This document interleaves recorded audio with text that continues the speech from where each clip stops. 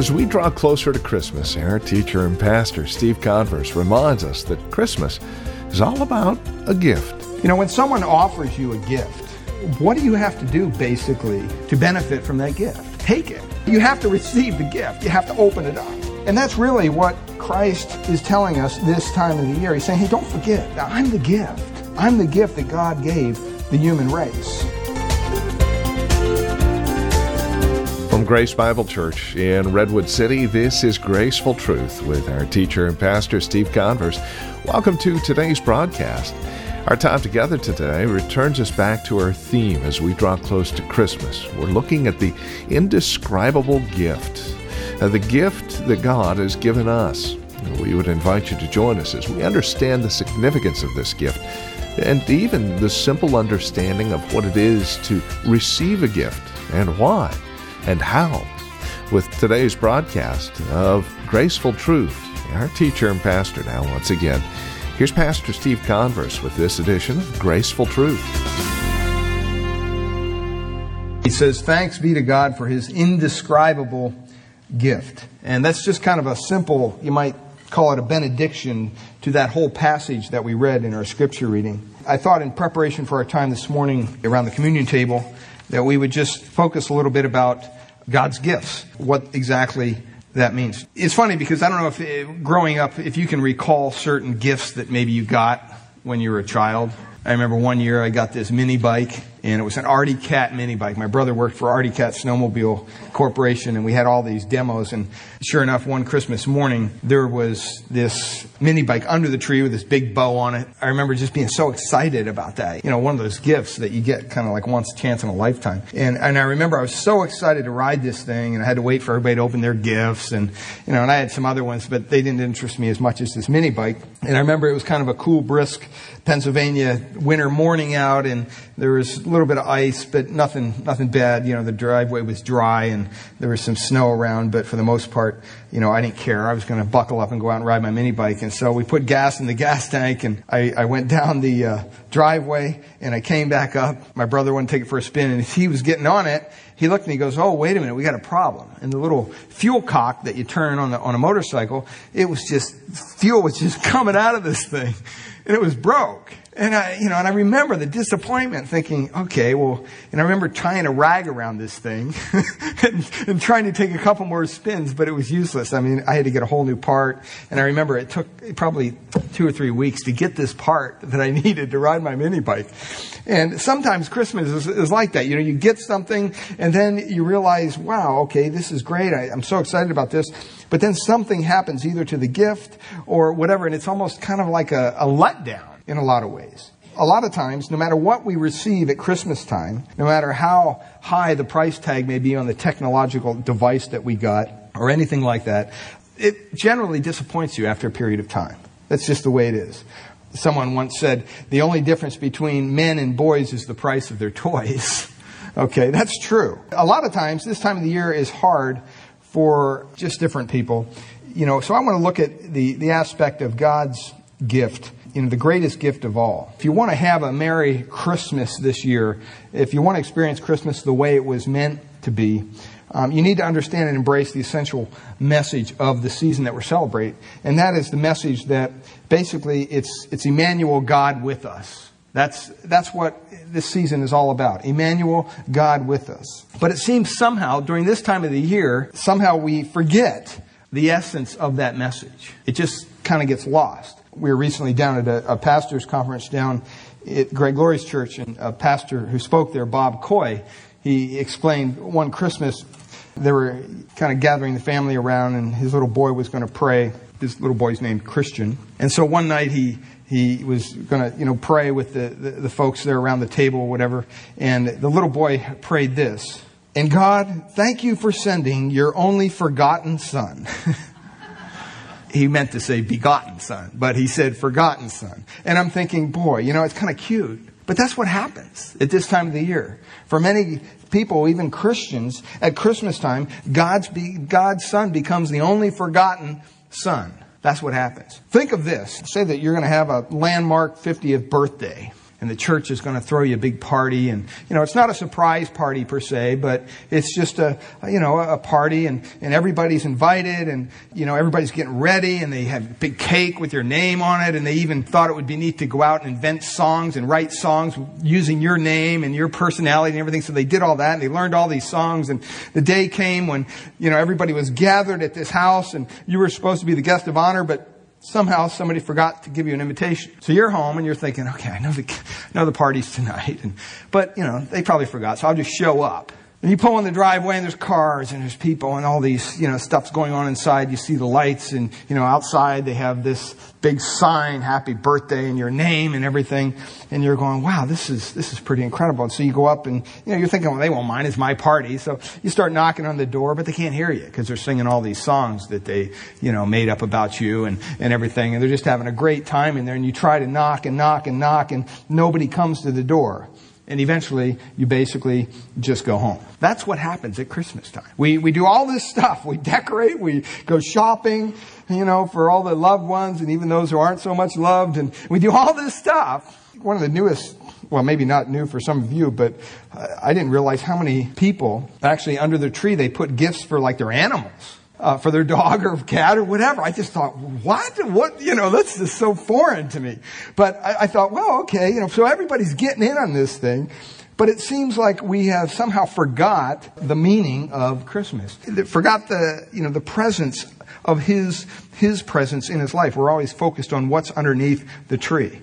And somehow God's only begotten Son has become the only forgotten Son, especially nowadays.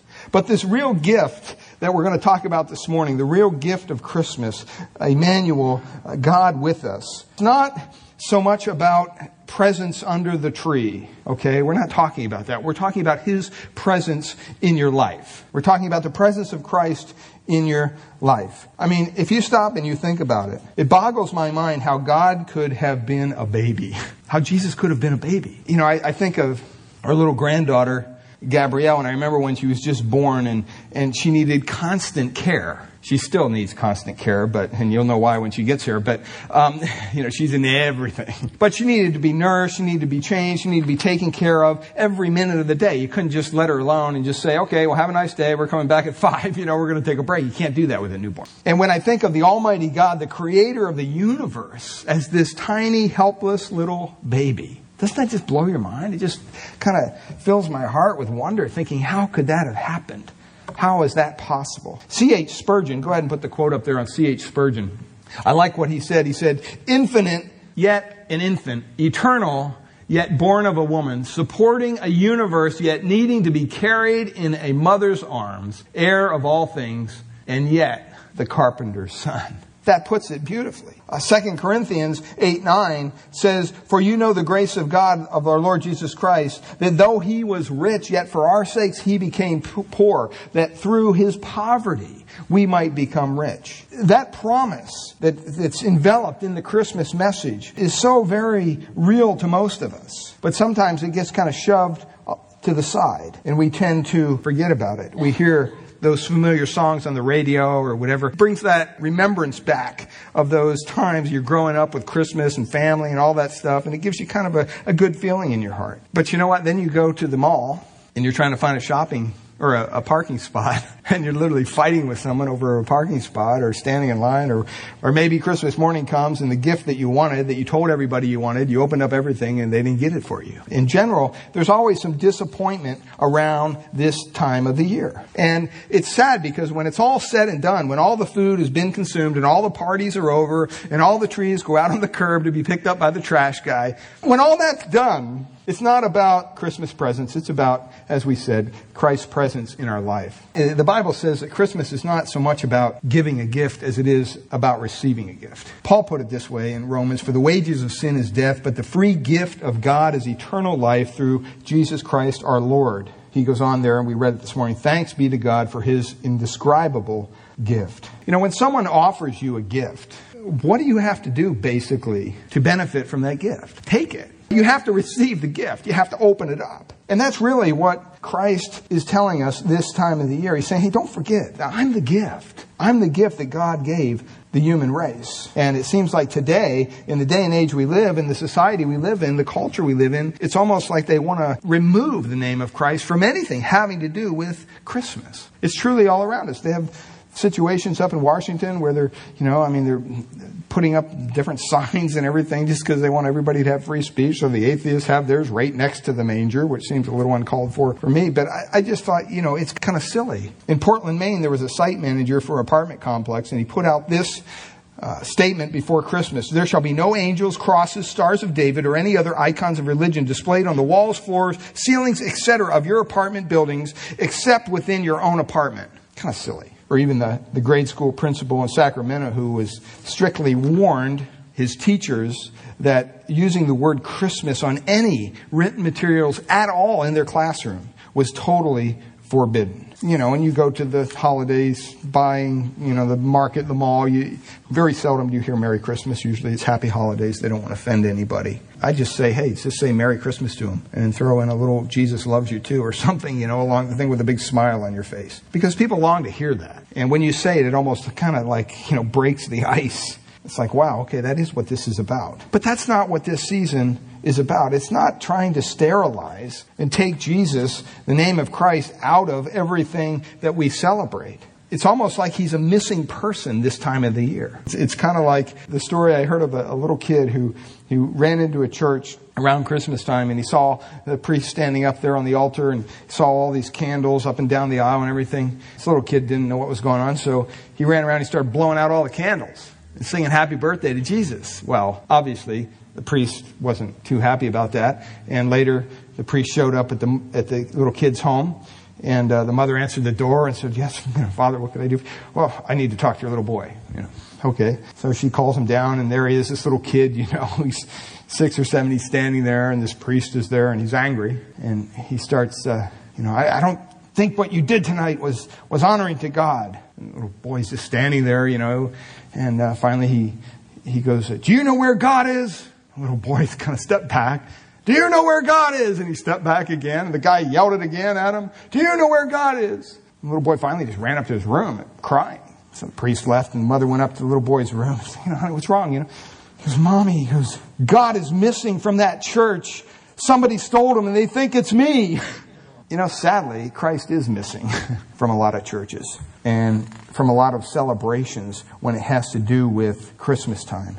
There's a lot of things that it seems that somehow Christ has been sterilized from it. It reminds me in Revelation chapter 2, when the Word of God tells us about losing your first love. And He writes this to a church at Ephesus. He says, I know your deeds, your hard work, and your perseverance. I know that you cannot tolerate wicked men. I know that you have tested those who claim to be apostles but are not. You found them out to be false.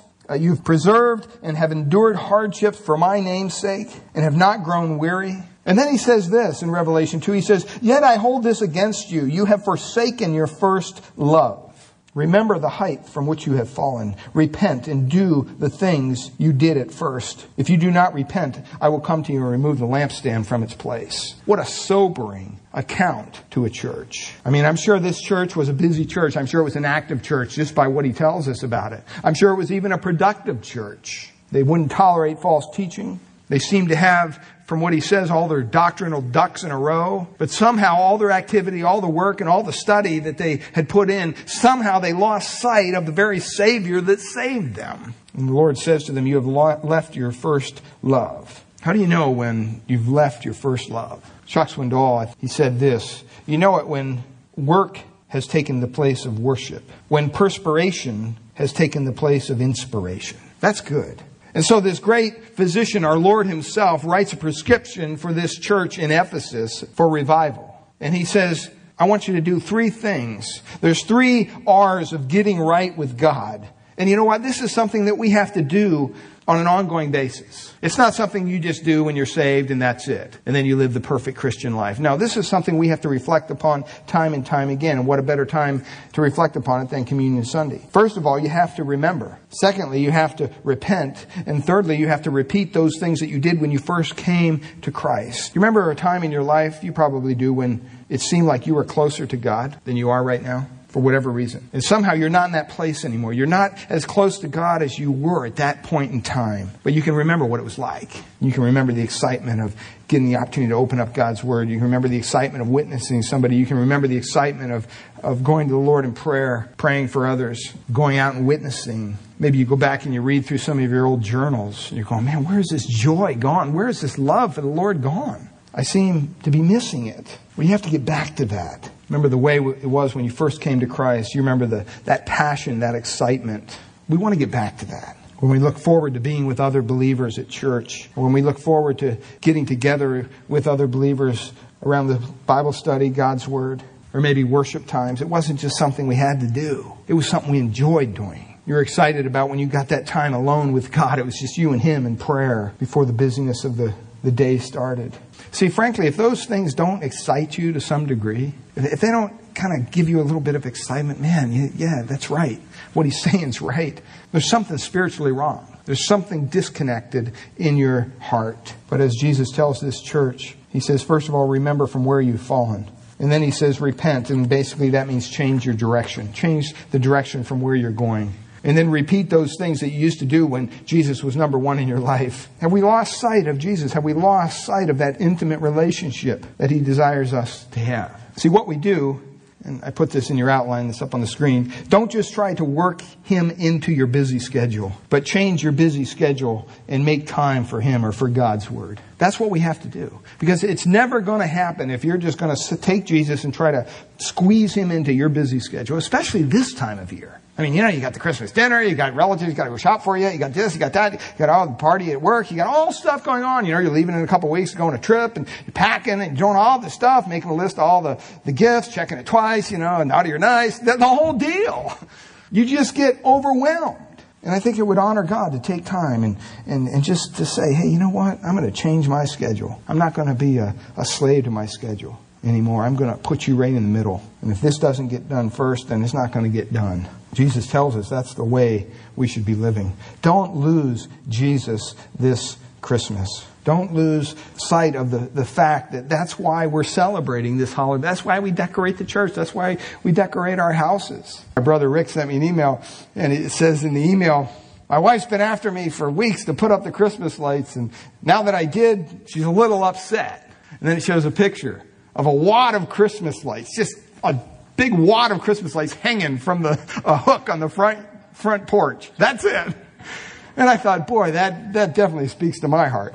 That's so true. And we tend to lose sight of the celebration that we should be having in our own heart. Sometimes people are pushed to their brink at this time of the year. It just happens. And we have all these false expectations that we're trying to, work toward. It's sad because, we lose the real point of this whole holiday time. Some people think that, Christmas time, let the Christians do their little deal. They go sing their carols in the Christmas Eve service and worship Jesus, whatever. That's how unbelievers kind of look at it sometimes. And they kind of look at it as, I don't need Jesus. I'm in control of my own life.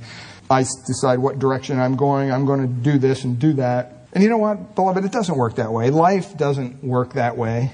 People who reject Jesus Christ are not in control of their own lives, nor they're making their own agenda. They're not setting their own plan. According to the Bible in 2 Timothy chapter 2, verse 26, Paul writes this. He says, be humble when you are trying to teach those who are mixed up concerning the truth. For if you talk meekly and courteously to them, they are more likely, with God's help, to turn away from their wrong ideas and believe what is true. Then it says this, then they will come to their senses and escape from Satan's trap of slavery to sin, which he uses to catch them whenever he likes. And then they can begin doing the will of God. See, you don't realize that when you're an unbeliever. You don't realize that, you're not setting your own agenda. You're not in control of your own life. You're a slave. You're a slave to sin. You're a slave to Satan. He has his way with you. You may not want to believe that, but that's the truth. And it's not so much different than it was in the time of Jesus. I mean, here you have all these religious experts around at the time of Jesus, these theological heavyweights.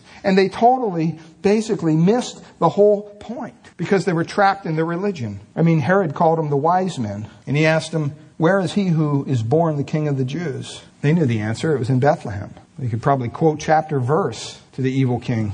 And yet, the religious people of Jesus' day, the supposed guardians of the truth, missed the whole thing. They wouldn't bother even to walk a few miles to Bethlehem to find out if the Messiah of Israel had indeed been born. They just missed it. At least Herod feared Jesus' authority when you think about his response. At least the innkeeper could claim that he was busy and ignorant of the whole thing. But a lot of the men, the religious men of Jesus' time, they knew better. They knew the Word of God. They did nothing to respond to it. They were indifferent. They were maybe too busy with themselves to be concerned about who Jesus is. As a matter of fact, when Jesus' ministry finally began, his public ministry began, they were his adversaries. His chief adversaries were the religious people of the day. It's sad, but sometimes Jesus gets lost in all this stuff that goes on. I mean, back then they were looking for a different kind of Messiah. You know, today people are looking for a different kind of Messiah. They really are. They're not looking for a Messiah who would die on a cross for them. They're looking for someone who would support their own religious beliefs. People today, they wanted Jesus, but they want him on their own terms. They want the kind of Jesus that they can control, the kind of Jesus that they can manipulate, the kind of Jesus that will never challenge them, the kind of Jesus who won't ask them to change their ways. They want heaven, but they don't want to talk about hell. They want forgiveness, but they're unwilling to repent and take that forgiveness. They want a cross to wear around their neck, but they don't want Christ. I'm sure you've heard the story of the lady that goes into the jewelry store. She begins looking at crucifixes. And finally, she asks the jeweler, "Can I get this one in gold without that little man on it?" Didn't have a clue. That's all around us. We have to stop and we have to say, hey, you know what? What is this really about? Is it something that God wants us to maybe deal with a little differently this time of the year? We don't want to miss it. Remember back in 1903, in December 17th, Wilbur and Orville Wright made their very first flight. It was, just an epic. Can you imagine flying for the first time? Now we get on airplanes, we don't think anything about it. But back in Kitty Hawk, the first time they ever flew. And after that was completed, they flew for 12 seconds, by the way. After they completed that, Wilbur rushed right to the telegraph office with a message for his sister Catherine. And the message said this: "We have flown for 12 seconds. We will be home for Christmas." And upon receiving the telegram, Catherine hurried to the newspaper office to speak with the editor, and she described her brother's flying machine and what they accomplished at Kitty Hawk. And she mentioned that Orville and Wilbur would be home for Christmas, and if he'd like to set up an interview, that could be arranged. And the editor smiled and said, "Oh, I'm sure he'd put something in the paper about it, about the Wright brothers and what they're up to." And so on December 19th, the local newspaper ran the following headline on the 6th page of the newspaper: "Wright brothers home for Christmas." Talking about missing the point. That's what happens at Christmas time today. People totally miss the point. And we have to, as Christians, just remind people that, you know what? God desires us to look at this indescribable gift and to really open our hearts to it. And to ask God to say, boy, how can I be different this time of the year? Help me not to be like everybody else. There's a lady who was running through a mall, going store to store to store, shopping her brains out, trying to get some last minute gifts on Christmas Eve. And suddenly she realized she didn't have her little boy with her anymore. She had all these packages. She's frantically going back through the mall. And finally she sees her little boy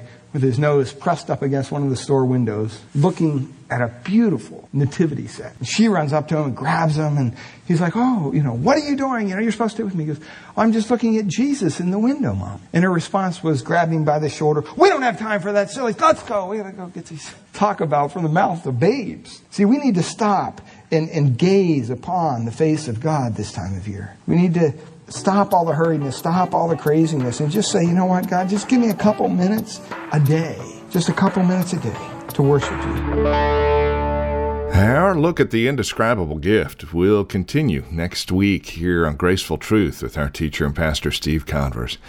We do thank you for joining us here today, and as we move closer to Christmas, it's our hope and prayer that our time together will bring about a clearer understanding of the love of God in Christ and this amazing gift given to us at Christmas.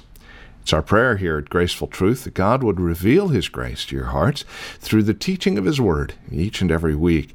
And we trust you're currently involved in a Bible teaching church in your area. If not, we would love to have you come and visit us here at Grace Bible Church in Redwood City. We meet each Sunday morning for our praise and worship service at 10 a.m. We offer nursery care and Sunday school classes for our children up through to grade 5. If you would like to encourage us here at the Graceful Truth program, please give us a call at Grace Bible Church in Redwood City. Here's the phone number, 650-366-9923. That's 650-366-9923. Or you can visit us on the web. Drop us an email when you do. We're at gracefultruth.org. That's gracefultruth.org. You can also write to us. The address is 2225 Euclid. We're here in Redwood City. The zip code is 94061. It is our hope and prayer, as mentioned, that our times together encourage you in Christ. If you have questions or comments, prayer requests, maybe you'd like to review today's program again, please do get a hold of us, and we'll do our best to accommodate any request you have, especially prayer requests. Again, the phone number, 650-366-9923, and our website, gracefultruth.org.